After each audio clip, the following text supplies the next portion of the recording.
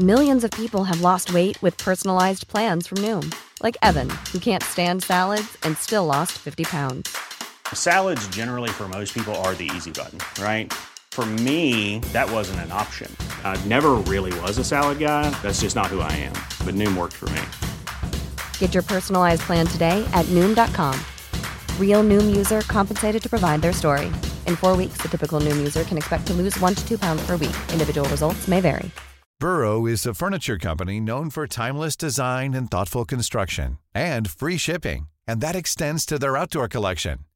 Their outdoor furniture is built to withstand the elements, featuring rust-proof stainless steel hardware, weather-ready teak, and quick-dry foam cushions. For Memorial Day, get 15% off your Burrow purchase at burrow.com/ACAST, and up to 25% off outdoor. That's up to 25% off outdoor furniture at burrow.com/ACAST. I'm Sandra, and I'm just the professional your small business was looking for. But you didn't hire me because you didn't use LinkedIn Jobs. LinkedIn has professionals you can't find anywhere else, including those who aren't actively looking for a new job, but might be open to the perfect role, like me. In a given month, over 70% of LinkedIn users don't visit other leading job sites. So if you're not looking on LinkedIn, you'll miss out on great candidates like Sandra. Start hiring professionals like a professional. Post your free job on linkedin.com/people today.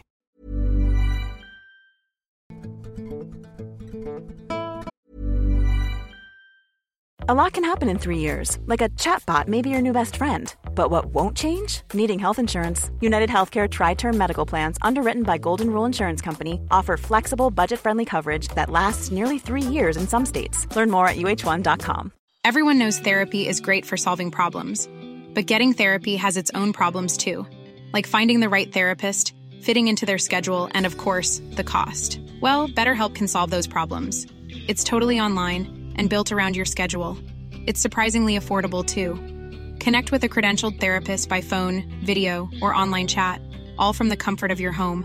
Visit BetterHelp.com to learn more and save 10% on your first month. That's BetterHelp, H-E-L-P. I lived alone in an old house and had a creepy stay. Again, the house was old. A huge house built in 1915 and converted into apartments for World War I soldiers before they went overseas.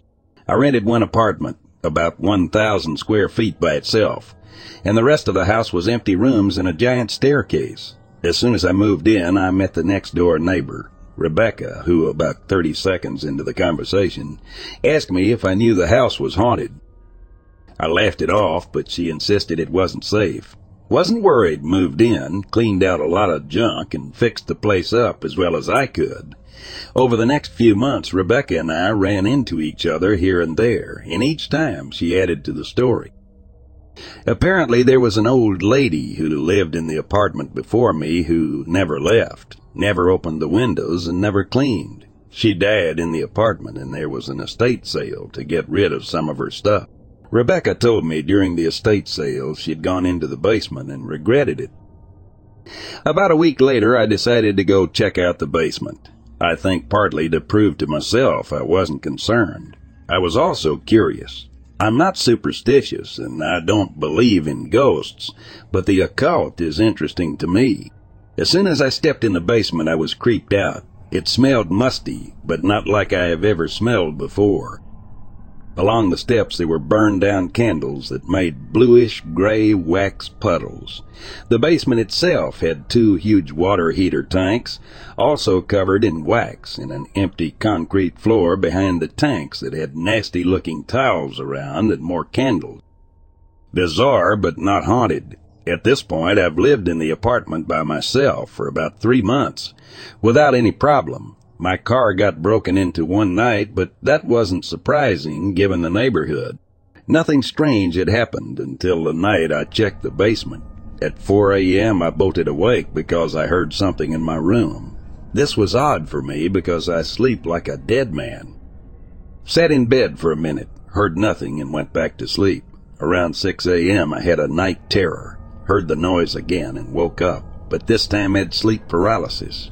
I saw a black figure walk in my room and stop just inside the doorway. At this point, I think it's a robber, and I start trying to ask what he wants, but I can't speak or move. Nothing like this had ever happened to me before, and I was terrified. After the longest 2-3 minutes of my life, I willed myself out of sleep, and the whole atmosphere changed. No one was there. Nothing was out of place. No locks were broken. Nothing. I quickly got ready and showed up at work 2 hours before it opened. Over the next few weeks, I would hear the sound again here and there. It was a scratching and thumping sound, always very early in the morning. As soon as I would wake up, it would stop. Then one morning, it was especially loud. Still dark outside, 5 a.m. I heard it just behind the headboard of my bed. This time I made sure I was totally awake. I laid perfectly still and didn't even breathe, and I heard it again now, fully awake. There was definitely something in my room. After the sleep paralysis imaginary robber episode, I had bought a kid's baseball bat and set it next to my bed for self-defense. Can't afford a gun. I picked up the bat and slid out of bed. Every minute or so I would hear the rusting, scratching, thumping noise. It was in my closet. I stood outside the door, and my heart was pounding at this point. All the stories of the place being haunted, the creepy basement, the sleep paralysis episode, the weird early morning noises, all of it had built up in my mind and led to this moment. I was about to do battle with some evil force. I threw the door open and swung into the darkness, hitting nothing. I beat my clothes like a madman, but there was nothing in there. Then I heard a little scurry on the floor and saw something jump into one of my shoes. Upon closer inspection, it was a baby squirrel. I went outside later and found a hole in the roof. There was a family of squirrels living in my ceiling that was very active in the early morning, and one of the babies had somehow managed to find its way into my closet to scare the hell out of me. Not haunted, just squirrels.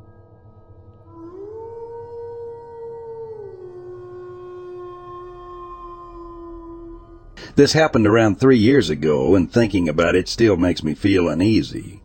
I live in a rural area surrounded by a nature conservation area. There are many nice paths, and it's a great peaceful and quiet place to go for walks, ride bikes. On this day, I decided to take my dog for a walk there in the evening. I didn't want to go that far. For some reason, I decided to leave my phone at home, even though I usually take it with me, just in case. Everything was going well, and as usual, I barely met anyone. At some point, I got to my favorite spot, a wooded area. There is a field behind it, and I planned on walking all the way to the end. Then I wanted to turn around and take the same way home. As I continued walking after I made it through the wooded area, my dog started acting strange. She kept looking back and didn't want to go on.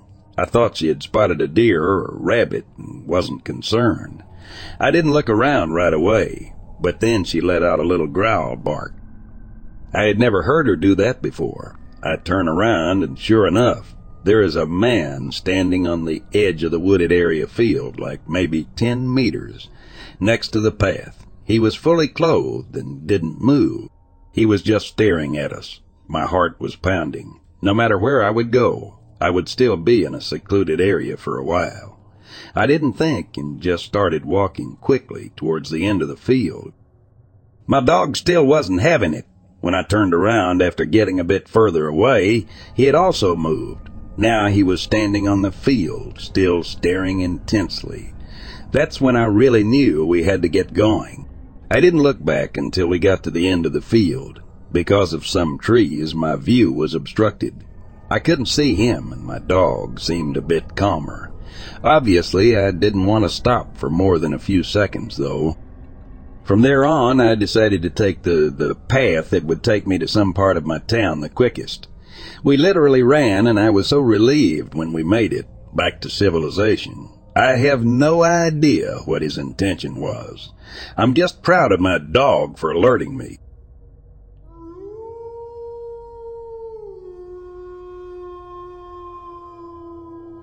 I work as a security guard on the graveyard shift. I think most guards have all gotten the heebie-jeebies a few times on this shift. I used to work at a large, semi-well-known meat processing plant. I remember it was about 2 a.m. and I was making my inside rounds, and I was walking down the third-floor hallway. The third floor is basically just a bunch of electrical access panels and storage rooms. There are a few offices up there, but for the most part, there's nothing special up there. So I'm going along checking that doorknobs are locked, etc., making sure nothing looks broken, etc. Then my phone chimes. I'm like, who the F is messaging me this late? I pull out my phone and there's no message. I chalk it off as a notification for an app, but I don't see any notifications. Well, whatever, no big deal. Then about 2 minutes later, my radio turns on and I hear a static. Now this spooks me. No one else has access to radio at this point. I'm the only living human on the entire property, and all the other radios are under lock and key inside my guard shack, also under lock and key. We wear a radio for formality mostly. I can switch it to a different channel to talk with the one maintenance guy who's there, but he's not working this night, so it's like humming that's a little wired. I switch to that channel and I say security to M4. Are you there? M4 equals maintenance employee 4. There's 3 different guys that do it on a rotating schedule, but no reply. I hear the radio turn on again. This time it sounds like somebody is fumbling with the mic, but I can't hear any words. At this point I'm like, well, I guess I should go check it out. I make my way to the maintenance office. It's in the basement, the one place I don't like to go because, for one, I always get weird feelings going down the stairs, and 2, the entire basement is just a bunch of access tunnels and generators. It's pretty much a maze just beckoning to get you to be lost in. So I go down there the whole time my radio is randomly turning on and shit. I get to the office and, as expected, it's locked, lights are off, etc. I breathe a sigh of relief and turn to go, thinking just write this down on the daily report as malfunctioning equipment. But as I start to almost walk around the turn in the hallway, I hear the sound of the maintenance door unlocking. I stop dead in my tracks and turn around. My heart is kind of beating harder at this point. I reach for my tase gun and ready it, aiming it out before me while I go back to the office. Lights are still off. Can't see a damn thing in there. For a good 5 minutes I stand at the door questioning if this is worth it. Do I make enough for this kind of BS? What if there's a criminal in there? How would that even be possible? Did someone sneak up on me? Am I going to die in a minute? I finally said if it and pushed the door open and reached in and flipped on the lights. Nothing. No one is in there. I look under the desk, constantly on edge. I see nothing. I look at the desk surface, see if there's any notes, etc., but nothing. I start to sigh of relief, and then the lights suddenly turn off and the door locks itself. I freak the F out and switch on my mag light and swing around. As I'm swinging around, I see a shadow move away from the light. My eyes see it, and mentally I freak the F out, but I force myself to ignore it while I fumble to get my keys out to unlock the door. To do so, I have to turn the flashlight off so I have both hands. The whole time I have my back turned to the door. I feel like I'm being watched by something sinister. I eventually get the door unlocked and step out into the hallway.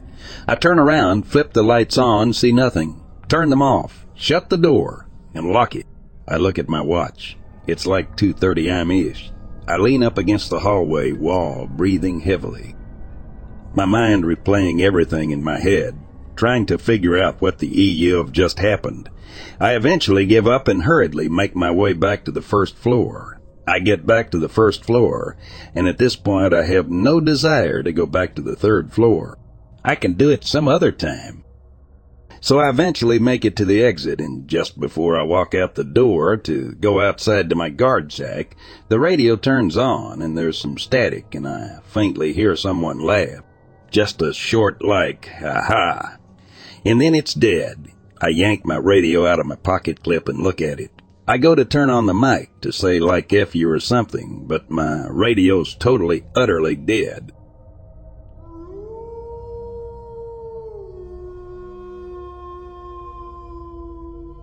I live in North Texas near a large wildlife refuge and a lake bigger than my hometown. One night I had a fantastic idea to go down the long gravel road to the dock with a female friend of mine.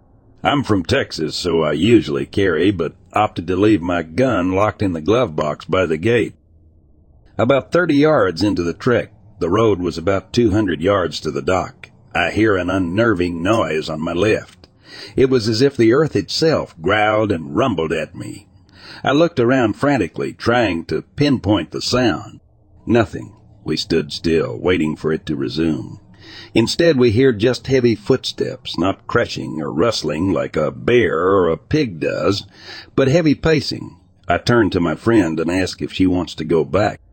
She didn't know, but wanted to get out of there. So we keep on our journey to the dock with the unnatural growling, rumbling following us, coupled with the heady paces. I'm terrified by this point, instinctively reaching for my right hip to find a blank space where a holster should be.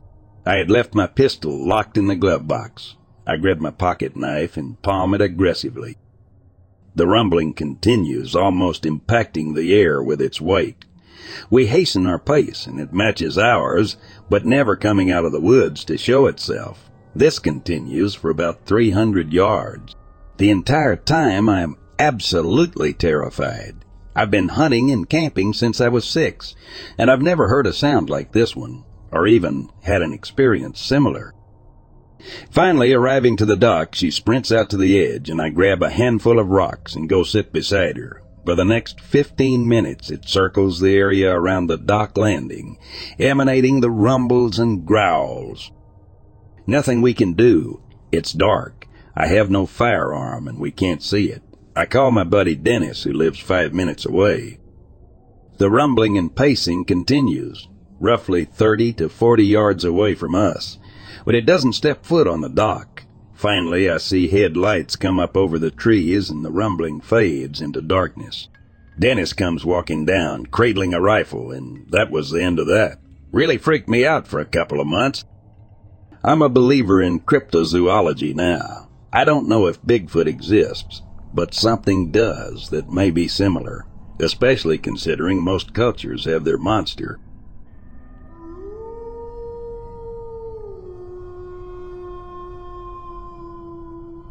Normally, I get off work right around 10 p.m. This was at night when I saw this. I'm also going to leave my name out of this just in case it could hurt my law enforcement credentials. I don't know what I saw, but it was some sort of canine. I was driving down an isolated road that leads to one house on the other side of the hill. I haven't seen any cars or people on this road. It's more of a way for me to get home quicker without having to go all the way around by using this nifty shortcut. But as I'm coming up the hill on my way home, something in the middle of the road catches my eye. Well, it was more so on the side of the road, trying to make its way towards the middle. Before I even had time to think about stopping or barely swerving, whatever it was already up against my car with its front paws and claws up against the hood. This thing was huge. I slammed my gas pedal, hoping it would get out of the way, but I began hearing this little rumbling noise, like this dog growling at me. So I got out of there fast. This thing went down on all fours from 2 and was now running alongside my car for a little bit before dropping back down behind me, disappearing into the darkness. Everything about this thing was huge. I can't get over it. It had massive legs and were just big. The entire body was big. Its head was huge. It had a very long snout and pointed ears. It looked kind of like a wolf, but different. The largest wolf I've ever seen. And those eyes, its eyes, were from a whole other world. They were bright red. Thanks for listening to my story. Feel free to share it if you'd like, as long as you keep my name out of it.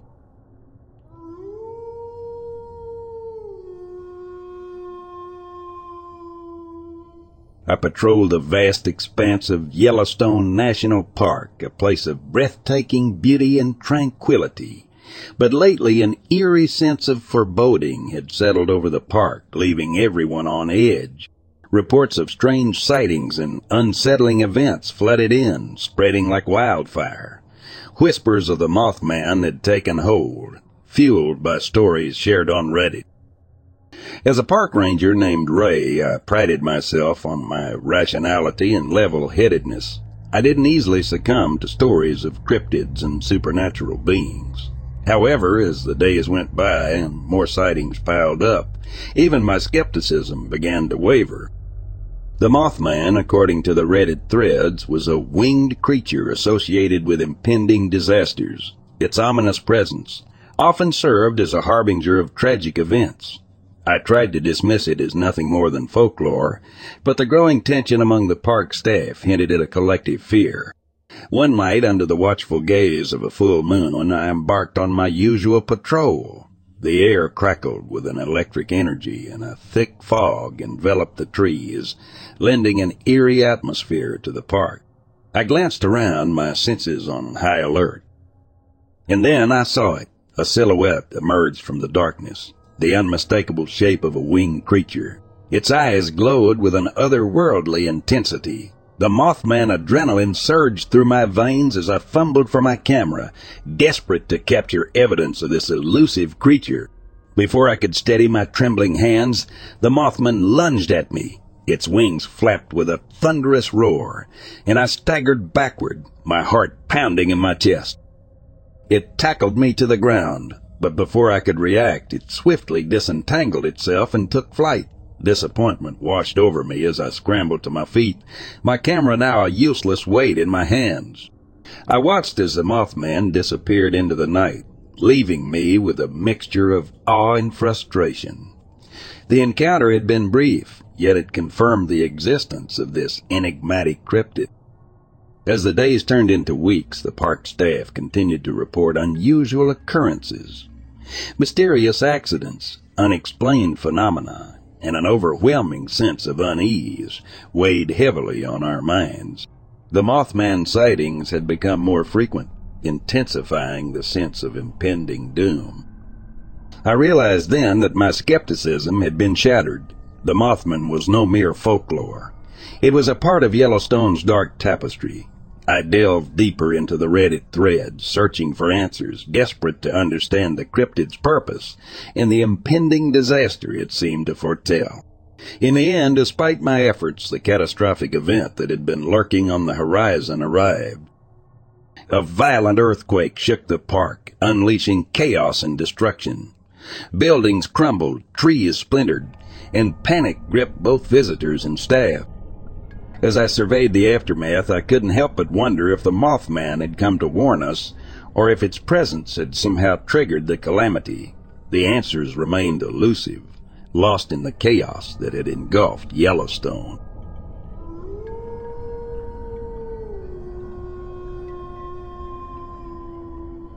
This happened about 15 years ago back in Mexico. Me and my dad, along with some friends, were out in the woods gathering firewood.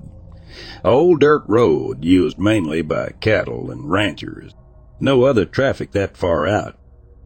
10 minutes later, this nice new truck with tinted windows coming from the opposite direction stops maybe 25 feet in front of my dad's truck. We could hear somebody crying in the truck, most likely a woman, but I'm not sure. But me being like 10 didn't think much of it and continued to grab fallen branches. The truck just stopped, but no one got out of the vehicle. My dad told us that it was enough for the day and it was getting dark. All the older guys in the group seemed to know something was up and jumped in the truck in a hurry. I even got my finger smashed on the door because of it, but again I didn't think much of it, aside from my finger getting bloodied. I remember my dad driving fast.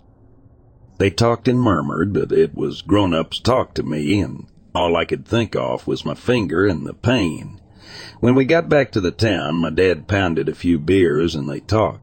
Several years later, when I was in my early 20s, that memory came back and I connected the dots to what we witnessed. I never felt so much fear in my life before. To this date is the scariest thing that ever happened to me. I don't have the guts to bring it up to my dad, but I'm pretty sure that it was some sort of cartel-related deal. but for some reason they decided that we didn't see anything. Also, this is because back in the day and in my area you never really heard of crime like that. The only crime was cartel on cartel super secretive crime. So I'm sure that whoever was inside probably had something to do with them, if it was cartel related. But I can only imagine what my dad felt having me and his friends with him there and seeing something that we were not supposed to see. It could have gone terribly wrong for all of us.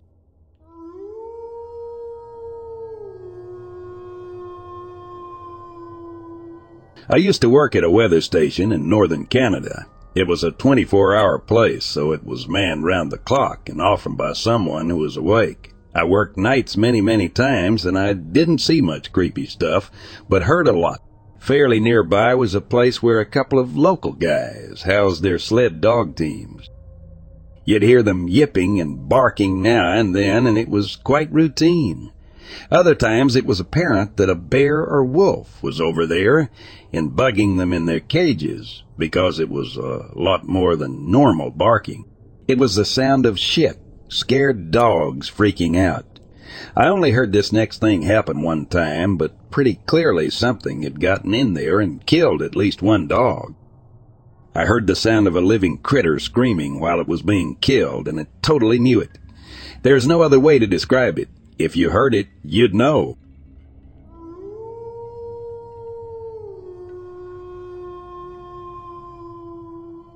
I walked with cautious excitement through the old Comanche reservation. My name is Jose, a young Comanche Native American archaeologist deeply connected to the rich history and spiritual traditions of my people. Today I had stumbled upon a burial ground that had been concealed from us for centuries. As I brushed away the dirt and leaves, I uncovered ancient texts etched onto weathered stones. The symbol spoke of a forgotten era, revealing a harrowing tale of an unknown predator that had ravaged our ancestors 200 years earlier. The text spoke of its monstrous features, a beast with antlers, a snout, and 6 terrifying legs. The predator's insatiable appetite for blood left our people in fear and despair. Intrigued, I delved deeper into the mysterious history of our tribe. However, with every step, I couldn't shake the feeling that unseen eyes watched my every move. Strange occurrences surrounded me, the whispers of the wind carrying warnings that echoed through the trees.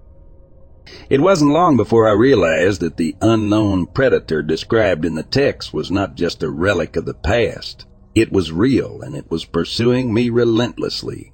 Fear coursed through my veins as I witnessed its monstrous presence in deep woods while I was hunting, its antlers piercing the night sky and its 6 legs propelling it with unimaginable speed. Determined to protect my people and unveil the truth, I embarked on a perilous journey. Armed with knowledge and guided by the spirits of my ancestors, I sought to confront the predator head on. It was a battle of survival, a clash between human will and primordial terror. After many heart-stopping encounters, the ultimate twist revealed itself, a betrayal that cut me to my core.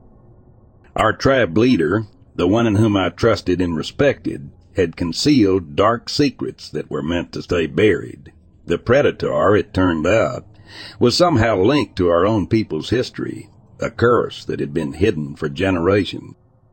With clarity, I understood that the responsibility to end this cycle of fear and betrayal fell upon my shoulders. Armed with my ancestral bow and arrows, I faced the predator in a final showdown. Adrenaline surged through my veins as I unleashed a barrage of arrows, each one finding its mark until the beast finally fell. As the life drained from its monstrous form, it vanished before my eyes, leaving behind only a lingering sense of victory mingled with sorrow. I had fulfilled my duty, but the wounds of betrayal ran deep within my soul. In the end, I emerged from this terrifying ordeal with a newfound strength and resilience. The burial ground, once shrouded in darkness, had now been exposed to the light. I vowed to protect my people and ensure that the sins of the past would never haunt us again. For it is through the wounds of betrayal that we learn the power of our own spirit and the strength to build a brighter future.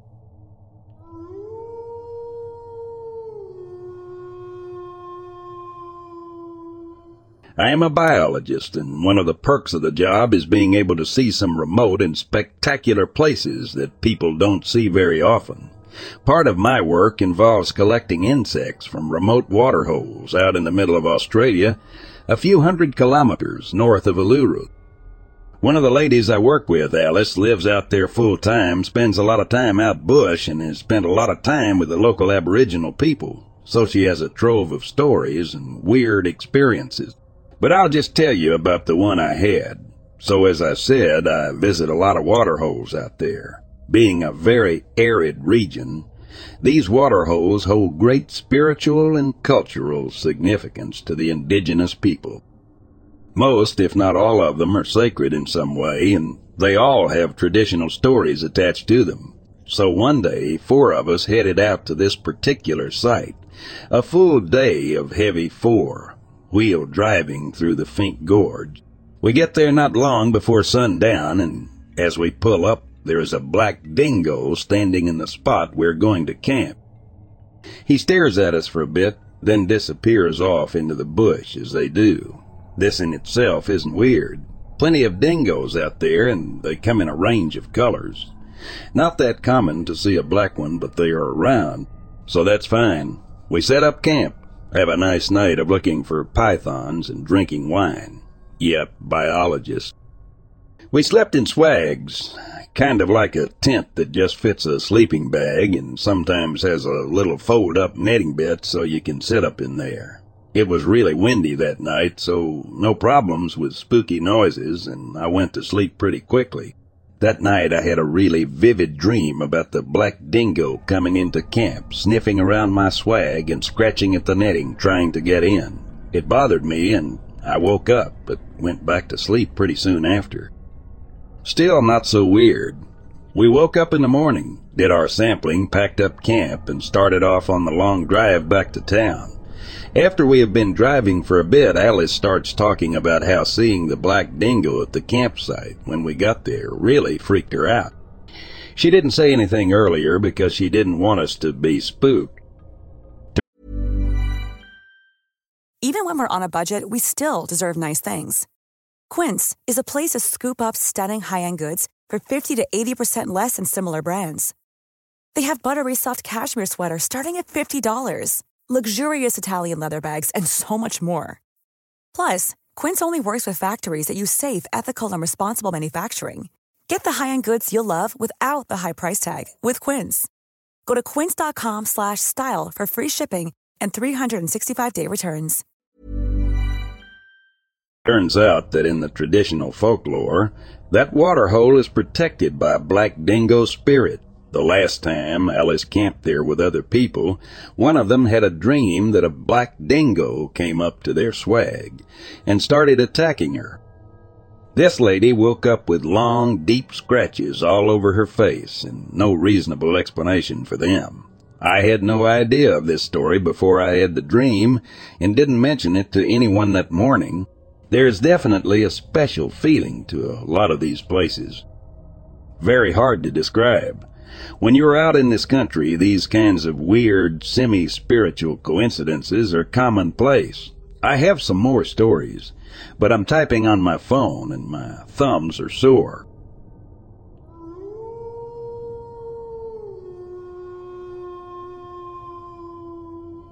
Three teenage witnesses were playing basketball from 6 to 9 a.m. on a Saturday morning. The weather was clear and sunny, and they were across the street from a fire station in Fairview, New Jersey. While walking back to a friend's home, the reporting witness noticed that the area was empty of cars and people when normally there would be 50 to 100 people in the park. The witness stated that he observed rainbow colors out of the corner of his right eye. When he looked, he saw a shining silver metallic saucer with round tinted windows. He alerted his 2 friends who also saw the craft. He heard and felt whirring air and a roaring sound.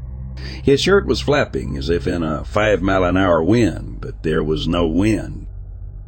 They were paralyzed and could not run. They later arrived back at his friend's home with no memory of walking there. The witness discussed the incident with two friends, both now deceased, and they had no memory of being on the craft as he did. He recalled seeing them on operating tables, but he was standing approximately 30 feet away. The craft appeared larger inside than outside, possibly 400 feet across. About 25 creatures, approximately 4 feet tall, were present, with about 10 to 15 around him, and the rest around his friends. The creatures were gray in color, with large round heads and large black eyes. The creatures were touching him all over. They were speaking telepathically and were surprised when they realized that he could hear them. His mother had previously told him that psychic abilities were common in their family, but he had never really believed it. He asked why they were there. His impression was that they were friendly and curious and meant no harm. He believed that they were trying to help his two friends who both had heart problems, and he believes that their lives may have been extended by the aid rendered on the craft. He remembers looking out the window and down onto the basketball court where they had been playing. He could see other beings moving about in long corridors. He remembers seeing the craft ascend after they had been returned. It moved up and to the right, then left, then up and away, leaving a rainbow-colored trail behind. When he returned to his home, his mother said he seemed changed, and he replied, "It's no big deal, Mom." Before this report, he had only confided this story to his two daughters because he did not feel that anyone would believe him.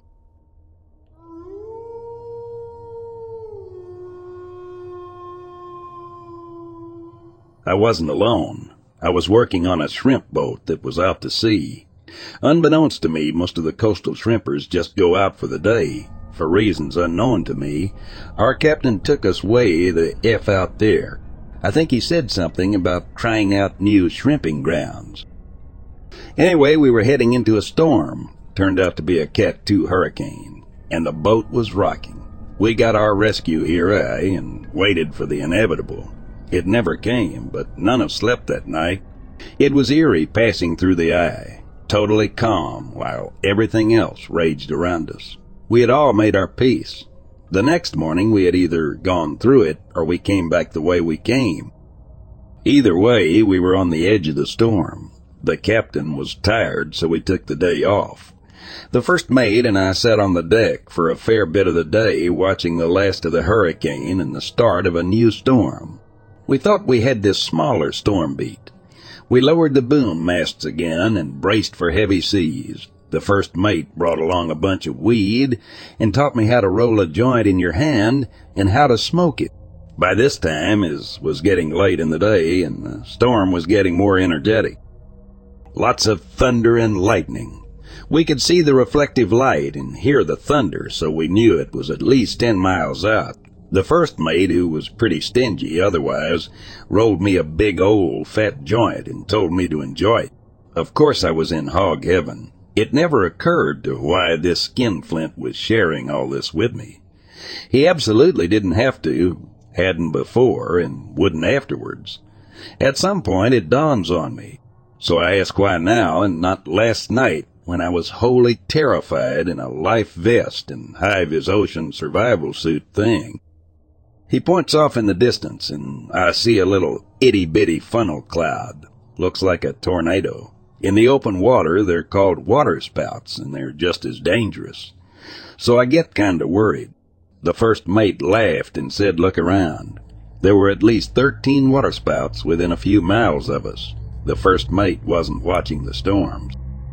He was watching these waterspouts pop up every so often, getting a little closer each time. By now, the captain is awake, and we're booking it anywhere but where we were. By the time all was said and done, we had gotten passed by 3 different spouts, got a rain of sand dollars, jellyfish, and a load of other ocean goodies. We had one go directly over us and touch down 10 yards from the deck. I was scared of the hurricane, but these salty dogs were totally and completely terrified of the waterspouts. It was, and is by far, the creepiest thing that's ever happened to me. Noises in the woods being followed by a black bear are all upsetting. but for some reason being in that boat at that time got under my skin.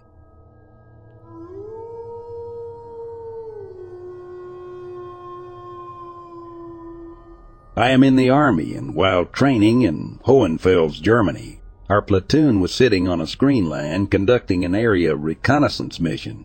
During the night, the guy on guard heard someone bang 3 times on the left side of the Bradley, which doesn't make sense because you would need another large metal object to make such a noise. Less than 5 seconds later, he heard the same 3 knocks on top of the turret. A few seconds pass and a high-pitched tone comes through the headset, with 3 knocks on the back door of the Bradley along with someone screaming, "Hey, let me in!" This wakes me and one other up, and we open the door, thinking it's someone in our platoon who is trying to get in touch with us. There was only complete darkness. We waited about 30 seconds. Geared up and checked a 15 semicircle around our Bradley, finding nothing. We get back inside, and every fault light in the turret is on with some blinking. They don't blink ever. The radios were also completely dead. We restarted the turret, and everything worked fine. Called over the net to see if anyone was near our area, and no one was. Next day, we asked the OOCs, essentially referees, and no one else was out the night prior. Shortly after, we discovered an old tank half buried and rusted out near our position. We came to the conclusion that it must have been ghost Nazis.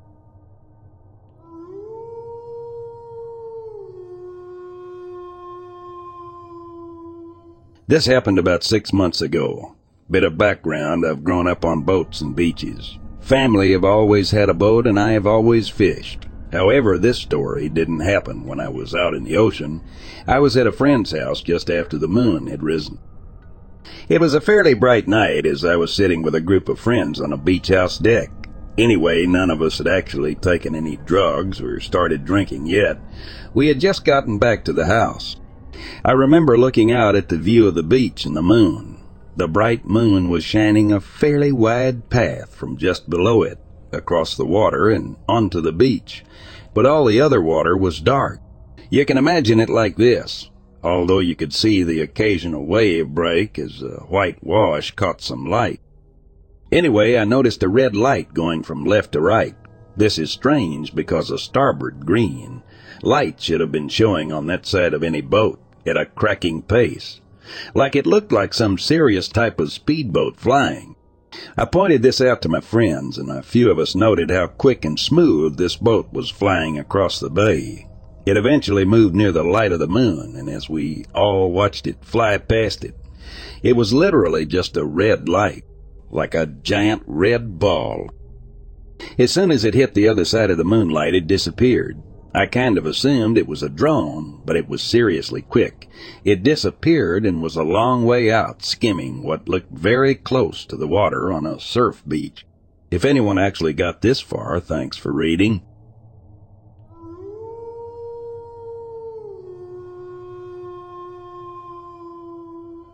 The names in the following account are changed to avoid criminal prosecution. Both I and the man who told me of the incident are holders of now inactive top-secret clearances issued by Department of the Navy's Central Adjudication Facility. I don't know if the details of the incident are still classified. This is why I've changed the names. I apologize in advance for the cryptic nature of the story. However, I have known this man, I'll call him Jim, and served in combat with him for many years. I have and will stake my life on his integrity. People have been misled to believe that these are animals, so it's okay to kill them. Some time ago, Jim was sent on a tad temporary additional duty to a unit in Alaska. Most of the time, they were spent on field daying at this or that location, sitting around and passing scuttlebutt rumors about the nature of their purpose there. The official title is simply Security Force Training was conducted on target acquisition field navigation and winter survival alert. Drills were called almost daily. Jim and his platoon responded to the alert as always. Only this time the truck they had boarded started pulling out. He said they rode from 15 to 20 minutes to get up there in the middle of a huge valley, at which point they were told to follow an officer and a civilian guide. He and the others walked quickly at first for about a mile and then were told to be quiet. They're also told to check their weapons. Standard M16s of 4s, and one guy had an M40 and a 700 62 by 50 1mm bolt-action rifle. They were told they were there to kill an animal that was a threat to the compound and local residences. Jim told me that he had been on edge until that point because he didn't know what they were up against, but that a hunt for a bear or something was a relief. They spread out in a skirmish line and moved forward slowly and quietly with the guide about 20 yards in front of them. They had advanced that way about 150 yards when the guide stopped. They were just inside a tree line on the edge of a large meadow. As the line got to the guide, Jim said he saw what looked like a dark brown bear about another 50 yards into the meadow. The officer pointed to the bear and indicated that there was their target. At that point, he and the others cycled the bolts on the rifles and took aim. That's when the bear stood up. Only it wasn't a bear. He said it was about 6 feet tall, with wide, flat shoulders, not the sloping shoulders of a bear, and the legs were too long to be a bear. Its head was humped, and it had long arms that turned its head and looked at them. No one fired a shot. The thing grabbed something off the ground and started running away. That's when he saw the second one, smaller, in his words, about maybe 4 or 5 feet tall, following the big one. They were quick, too. The officer in charge hollered shut, and we opened fire. The first to go down was a smaller one. The big one stopped while still under fire and went back to the small one, dropped to a knee, and let out what Jim described as the cry of a mother over her dying child. I saw the hair on his arm stand up when he said, "I kid you not." The rest of the story was told to me with his head down, unable to look me in the eyes. We stopped firing when the mother cried out, but the officer ordered us to kill it, so we resumed fire. The mother refused to leave the downed child and took what he said was around 90 to 100 more rounds, and she finally went down. No one moved forward, but they stopped firing and reloaded. He said, "We held our position for, I don't know, about 10 or so more minutes. That's when the officer started to walk toward it. The guy told him to stay there, wait, and give us some time to be sure it was dead. About an hour passed with no one talking. He said we couldn't even look at each other. My gut was churning the whole time, and I wanted to throw up. Finally, the guide and the officer walked to the bodies and confirmed the kill. The rest of the platoon were not allowed to view the bodies, but were ordered back to the truck. On the way back to the compound, he saw other military vehicles heading toward the site, but they weren't from his compound. He said, "I don't know where they came from. I mean, we were the only military in the area." Upon returning to the compound, he and the rest of the platoon were debriefed, one by one, and told not to talk to anyone about the mission under threat of a life sentence in Leavenworth. Both Jim and I are retired, and both our wives have passed, so we don't have much to lose. It took a couple of shots of Jack Daniels and some other war stories to get to this one, but I swear every word is true. Jim doesn't lie, and neither do I, and I'll have words with any man who says this didn't happen. People need to know these are not animals. They are just as human as you or me. I don't know how they came to be, and I don't care. I just want people to know.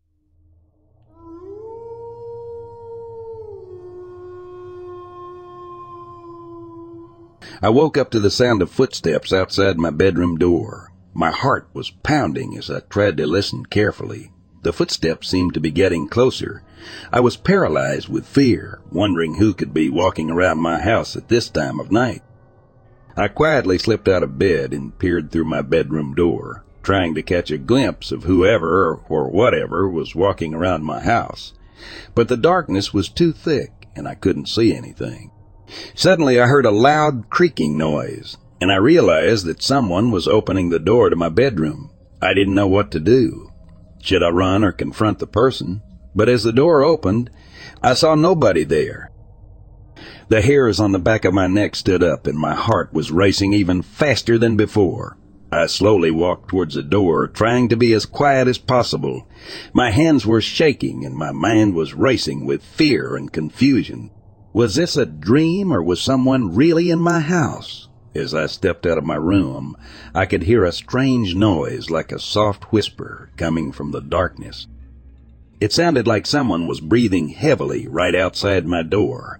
My heart was pounding so hard that I couldn't think straight. I stumbled backwards and ended up falling down the stairs.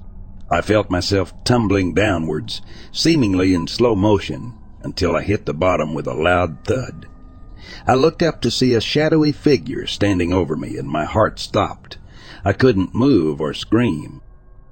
The figure slowly started to take shape, revealing itself to be a person, but their face was completely covered. I couldn't see who it was, but I knew I was in danger. I tried to crawl away, but the figure caught up to me and reached out, grabbing me by the hair. I screamed in terror, but no sound came out. I felt like I was drowning in my own fear as the figure slowly dragged me towards my bedroom. That was the last thing I remembered before waking up in the hospital. The doctors told me that I'd suffered a concussion, but I couldn't help thinking about who or what had come into my house that night. The memory of those footsteps, the whispers in the darkness, and the figure that had haunted my nightmares ever since has never left me. To this day, I still wonder what could be lurking in the shadows of my home, waiting to strike again.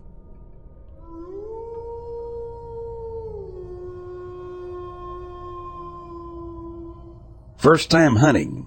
About 6 years ago, in my early 20s, I was with two friends from high school that I hadn't seen in a few years. One of the guys, say his name is Freddie, had gone silent on me, and my other friend, let's say Jacob.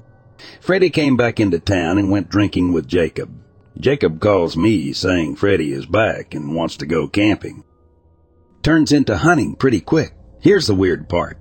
Freddie had this unmistakable scar over his eye like he'd been in a fight with a guy, and like the movies. The knife was pressed down. I'd asked Jacob, and he hadn't checked as to why. But we found out pretty quick the guy was nuts, so who knows? Freddie says he remembered hunting there with his dad. Mind you, we were supposed to be camping. He said the location was just up the way. A few shots of tequila and about 5 more just up the ways, and Freddie stops. He looks back. I realize it's twilight and darkness is falling on us fast. Freddie, Jacob, I think this is where it happened. Jacob looks back at me, bewildered. Jacob, what's that, man? Freddie, where it almost killed me. About that time, the tequila buzz amped up, and I laughed out loud. Turns out Freddie didn't like this and took off running. We try to catch up, but he's like gone. So drunk Jacob and I had to pop open our easy set-up tent and stay the night in Bumfuck, Montana. Jacob and I start talking about Freddie, his history, the eye, and where the F he went to. Throughout the night, we heard what we thought for sure was him. Same cough and all. We start laughing about old times and must have passed out. I hear a zipper and see a dim light through the film of the tent. It's Freddie. Hey guys, get the fuck. I'm freaking out. Buzz had worn off, but Jacob and I were totally confused. Freddie. My friend Sam doesn't believe me when I tell him I got friends. Or something to that effect. Sam turned out to be a deep woodsman from the back country. A true hillbilly hick in every sense. Dude smelled like compost, and I couldn't see much of him, just silhouette. Jacob pulls a gun and tells them to F off. We get out, leaving everything behind. I was still a bit too drunk to process what happened. The sun comes up, and we hit the main road again after what was probably 2 hours of walking. I sober up completely, and Jacob tells me something that I still remember. He said he never drank the tequila, only I did, and that when I started rambling all weird, he knew Freddie had slipped us something. Freddie never had a friend with him. Turns out I hallucinated it. I guess he had slipped me something that made me hallucinate all the conversations and everything. The one accurate part I got right was Freddie had taken off running, but it wasn't long. He came back telling Jacob he let us out there to hunt us and wanted us to run. Jacob pulled his gun. He had packed against my wishes and freaked old Freddie out, and he ran off for good. It was a rough end to what was a decent friendship in school. No telling what his scar was from and what happened to him, but we clearly lost all contact, and I bought Jacob a real shot of tequila after we got back into town the next weekend. He saved me. The kicker was he didn't even have any bullets in the gun. He said he forgot to load it. Still freaks me out.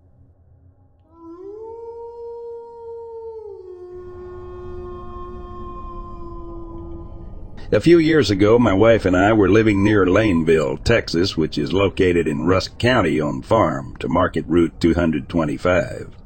My wife loves gardens, and we always had a chicken pen. Our adult children enjoy the garden produce and the fresh eggs from our hens. We lived this way for many years after we moved there in 1981. We had no intention of ever going back to the big city. The incident that I'm writing about happened in 2015, and it signaled the end of our chicken business. Each morning I have to walk down to the chicken pen that was 150 feet behind our house. After I fed the chickens and checked their water, I headed back to the house to eat breakfast. I had guns, but I never carried one around our own property. At that time, we had a terrier who went everywhere we did. She had never shown any inclination to be afraid of anything. But on this day, I was in the middle of my chores when the terrier stopped dead still. She was fixed on something beyond the tree line behind the chicken pen, and the hair on her neck and back stood straight up. She was frozen in place and didn't move a single muscle. I shifted my gaze to the tree line, and what I saw caught my breath. I knew I was looking at something I had never seen before. This thing apparently had been walking just outside the tree line, and it stopped when we did. It seemed to be the size of a wolf. Its head was light gray, and there wasn't a single hair on its body.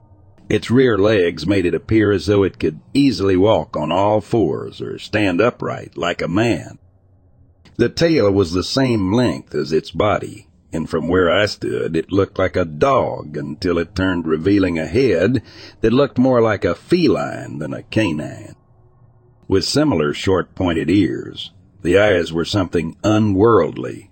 They were bright blue and bored into us for about 15 seconds, showing no sign of fear. It then turned and walked to the woods and out of sight. I tried to make sense of what I had just witnessed as I hurried and tossed the chicken feed into the pen. I realized that the terrier had already hightailed it back to the house ahead of me. Over breakfast, I told my wife about the encounter, and from that day onward, the terrier would not go near the chicken pen unless she was with me. Even then, she stayed behind me, always watching the woods. I did too. It's strange how random things can suddenly make sense once you see a connection. A few weeks later, a feral dog got into the pen and was trying to kill a chicken. I was going to gather eggs, and ever since the strange encounter that day, I had begun carrying a rifle with me. I shot the dog, got a shovel, and dug a hole behind the pen. The feral dog was the size of a large collie and must have weighed 80 or so pounds. I had to drag the carcass to the hole and roll it in. After burying the dog and securing the pen, I went back to the house, and that was the end of it, or so we thought. 2 days later, while feeding the chickens, I noticed something odd behind the pen. I walked around to take a look. What I found was a hole 2 feet across, right where I had buried the dead dog, and the carcass was gone. There were no drag marks or whatever it was big enough to pull the body up out of the dirt and carry it off without leaving a trail. I searched all over the back of our property and never found anything that would suggest some sort of scavenger was at work. My wife and I were the only ones who knew what I had buried back there. The next morning, when I went to feed the chickens, it looked like a crime scene. They were all dead, and their headless remains were scattered about the pen. The rooster had been tossed 20 feet from the ground into the top of a persimmon tree. Oddly enough, given the scale of the carnage, there was not a single drop of blood anywhere. The gate was latched, and there was no hole in the fence or signs of something that gained entry by digging under the fence. But the killer had left some evidence behind. There were footprints and deep gouges made by 3 long claws that were estimated to be 2.5 inches long. I drove over to my neighbor's house and asked him to have a look at the tracks. He was a hunter who was born and raised in the area, but even he was stumped. He suggested we call a friend of his who was a constable and another long-time resident. He looked at the tracks and examined the dead chickens. After he noticed the dead rooster dangling in the tree, he warned us not to go out at night without a gun. We decided not to replace the chickens. Not long after that incident, we moved to another location. We just didn't want to cross paths with whatever was lurking around the property.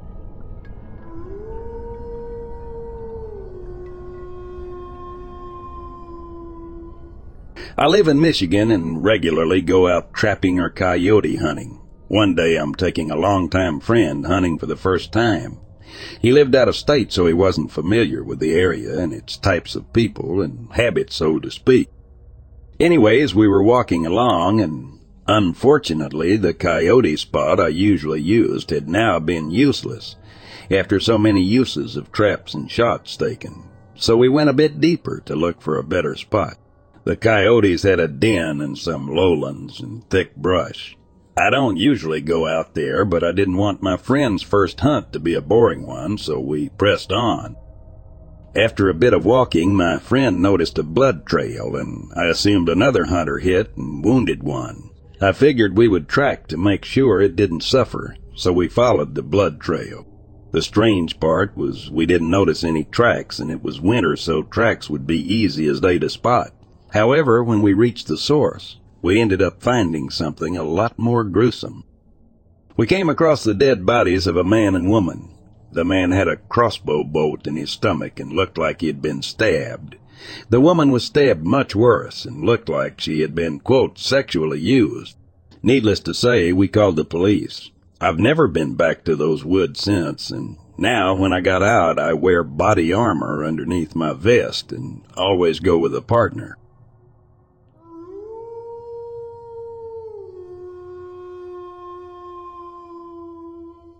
I'm always going to go back to the forest, and this isn't a hunting story. But here's one unknown thing that really freaked me out. I was hiking the highest peak in Utah with a small group over one 4th of July weekend, and we had to backpack in about 12 miles to where we would set up camp. One of the guys in our group owned 2 pack llamas and brought them along to carry some stuff. The owner said that llamas are very territorial and will make a high-pitched gobbling sound if they feel threatened. I thought that was weird and didn't really believe him. On the second night after summiting the peak, I had a crazy headache and wasn't getting any sleep in my tiny single-person tent. I'd been laying there for hours after everyone else had gone to bed, and it was late into the night when I started hearing gobbling from the llamas in our camp. Sitting alone in a tent with no protection and not knowing what is looming around my campsite did not make for a fun night, and that was the last time I slept in a tent. In the morning, everyone said they were asleep and did not hear anything.